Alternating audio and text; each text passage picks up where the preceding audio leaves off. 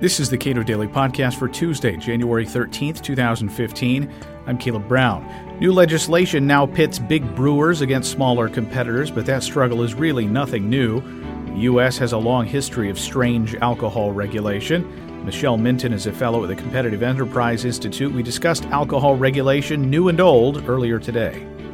Well, the Beer Act would reduce the federal excise tax. So for a lot of people don't know that the cost of their beer is made up not just of, the grain and the hops and the marketing, but brewers also have to pay taxes for the state excise taxes, and federal excise tax. And right now the federal excise tax is about $18 per barrel.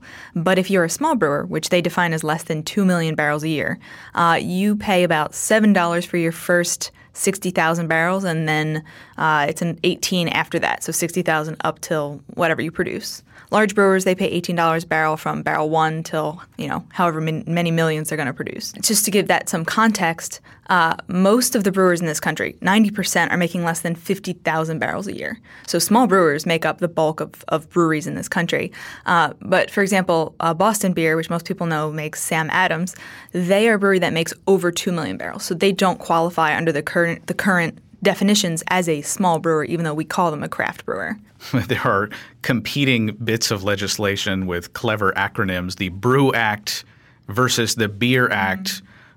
Smaller independent brewers are supporting the Brew Act, and Anheuser-Busch and Miller Coors, of course, are supporting the Beer Act. Right. Well, so there's two competing bills. The Small Brew Act has been reintroduced this year. The Beer Act, as far as I know, hasn't been introduced, but it will be reintroduced from what I've heard. The Smaller Brew Act is really targeted for craft brewers, for small brewers under 6 million barrels. The really big thing that this would change is it would change the definition of a small brewer. Right now, like I said, it's 2 million barrels and below. This would change it to 6 million and below, which would, lump in Boston Beer Company with that and a bunch of other ones like Sierra Nevada, Stone Brewery, the ones that are sort of becoming larger and may get above 2 million barrels. It would also cut the excise tax rate for these small brewers. It would reduce the $18 per barrel to $16 for 60,000 barrels to 2 million. And then below that, for the really small guys, the guys who make up 90% of the breweries, it would cut their excise tax rate to $3.50 from $7, which they're paying now. If they make under 60,000 barrels, the most they would pay is $3.50 for every barrel. The Beer Act, this one is supported by the larger brewers because it would give them a tax break. The Small Brew Act doesn't give, if you're making over 6 million barrels, you don't get any kind of tax decrease. The Beer Act, which they're supporting, would cut the excise tax rate in half for everybody. And for the very small guys, it would actually eliminate their federal excise tax. So if you're making under, I think it's 15,000 barrels a year, you wouldn't have to pay any federal excise tax at all. The way we've looked at it, the Beer Act would actually give an overall larger, just in dollars and cents, a larger tax break than the Small Brew Act would. But as the small craft brewers have noted, the most dollars would be saved by the very largest brewers, in just terms of numbers.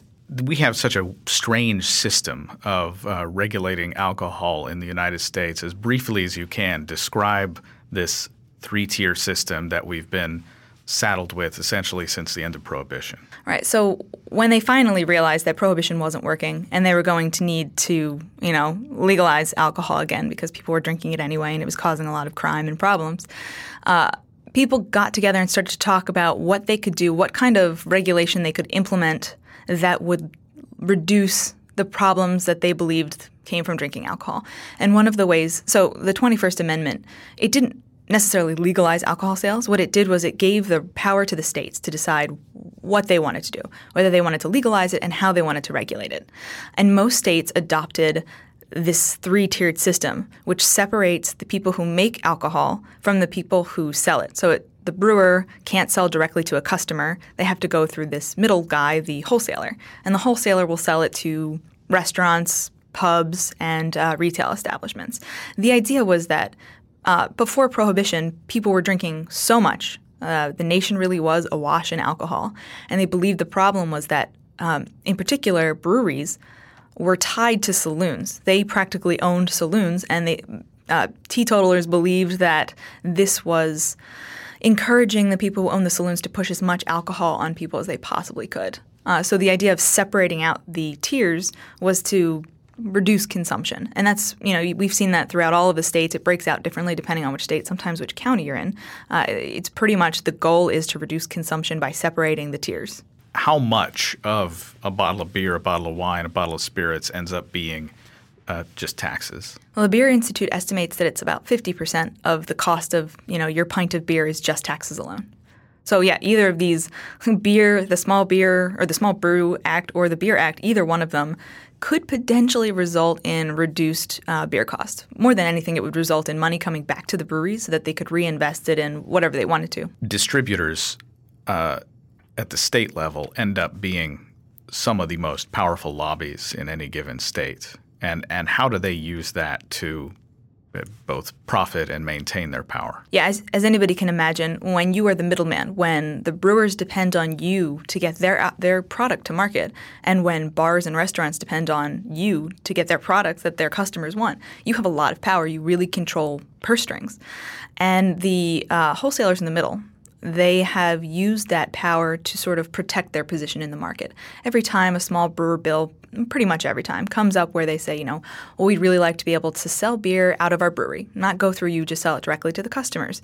The wholesaling lobby, not necessarily specific wholesalers, but the lobbying arm will come in a lot of times and try and convince lawmakers not to do that, to protect their position in the market, which is extremely powerful. And it's usually a public-spirited pitch. Yeah, well, because the three-tiered system itself has been pitched as this, it exists to protect the customer from drinking too much, from alcohol being too cheap. They'll just consume as much as they want. So whenever the small brewers or any other alcohol-producing entity tries to relax the laws, the wholesalers will usually come in and say, we are here to protect the public. That's our role. And so that's usually they and then their friends in the legislature usually make the same argument that it's not about money and it's not about, protectionism. It's all about consumer health. The competitive field for beer in particular has changed quite a bit in the last 20 years since Jimmy Carter legalized home brewing in the late 1970s. There was, with a few decades lag, this huge explosion in craft beer. So what is the public choice calculation that big brewers are trying to maintain? It seems to be they've settled on just buying brewers that were competing with them for shelf space. Yeah, for someone who's been a longtime lover of craft beer, it really has been pleasant to watch the explosion of craft beer and the passion that beer fans have now come to this better tasting, better quality, higher priced beer.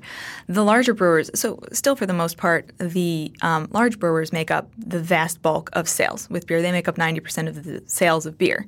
Craft beer is still struggling to get up to 10% market share. I think they have this 20% by 2020 goal where they want to get to 20% by 2020. Maybe they will, maybe they won't. But the big brewers have definitely noticed the craft beer is taking some of their market share. And like you said, some of them, like Miller Coors, has really been good about buying up small craft beers or buying shares in the craft beer. So not necessarily taking over the brewery, but buying a share in that brewery and then giving them access to their distribution market, which has been extremely helpful for example, Goose Island, which was completely purchased by Miller Coors, but now they are all around the country, whereas before they were pretty much just stuck in the Midwest and maybe some eastern towns. And then you've got the the Anheuser-Busch's.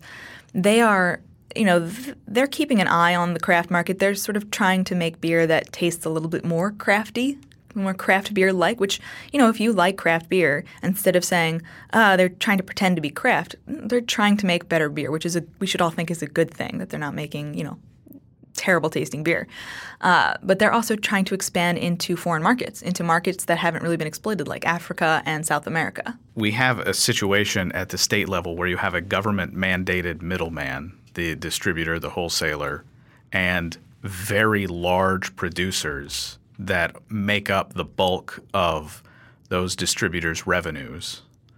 And then the larger companies are able to essentially leverage the fact that they're doing the bulk of the business with these distributors in order to gain access, either buying outright or buying shares in smaller companies that allow them to provide this benefit to the smaller producers.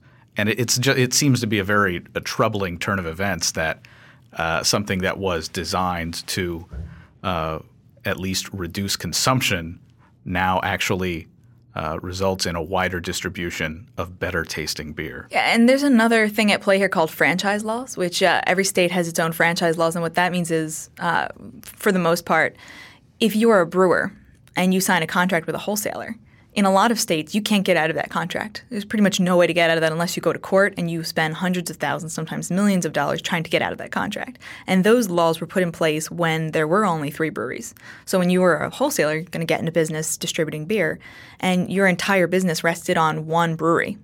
The idea was that brewery could turn around and say, well, I'm not going to give you beer unless you give me a better rate. And so, or I'm going to leave if you don't give me a better rate. So these laws were implemented to sort of protect wholesalers. But since then, since the 40s, the dynamic has completely shifted, and now there are far more brewers than there are distributors. And there's a small number of very large distributors, so they have a lot of power, especially when it comes to the very small brewers. So like I said, one way a small brewer may have to deal with this if they want to start spreading around the country is to hop on to one of the larger brewers, the loyal networks they call them, where they're not contracted to be just a MillerCoors distributor, but the bulk of their portfolio is made up by MillerCoors products. Michelle Minton is a fellow at the Competitive Enterprise Institute. Read more on our backward system of regulating booze at our website, cato.org.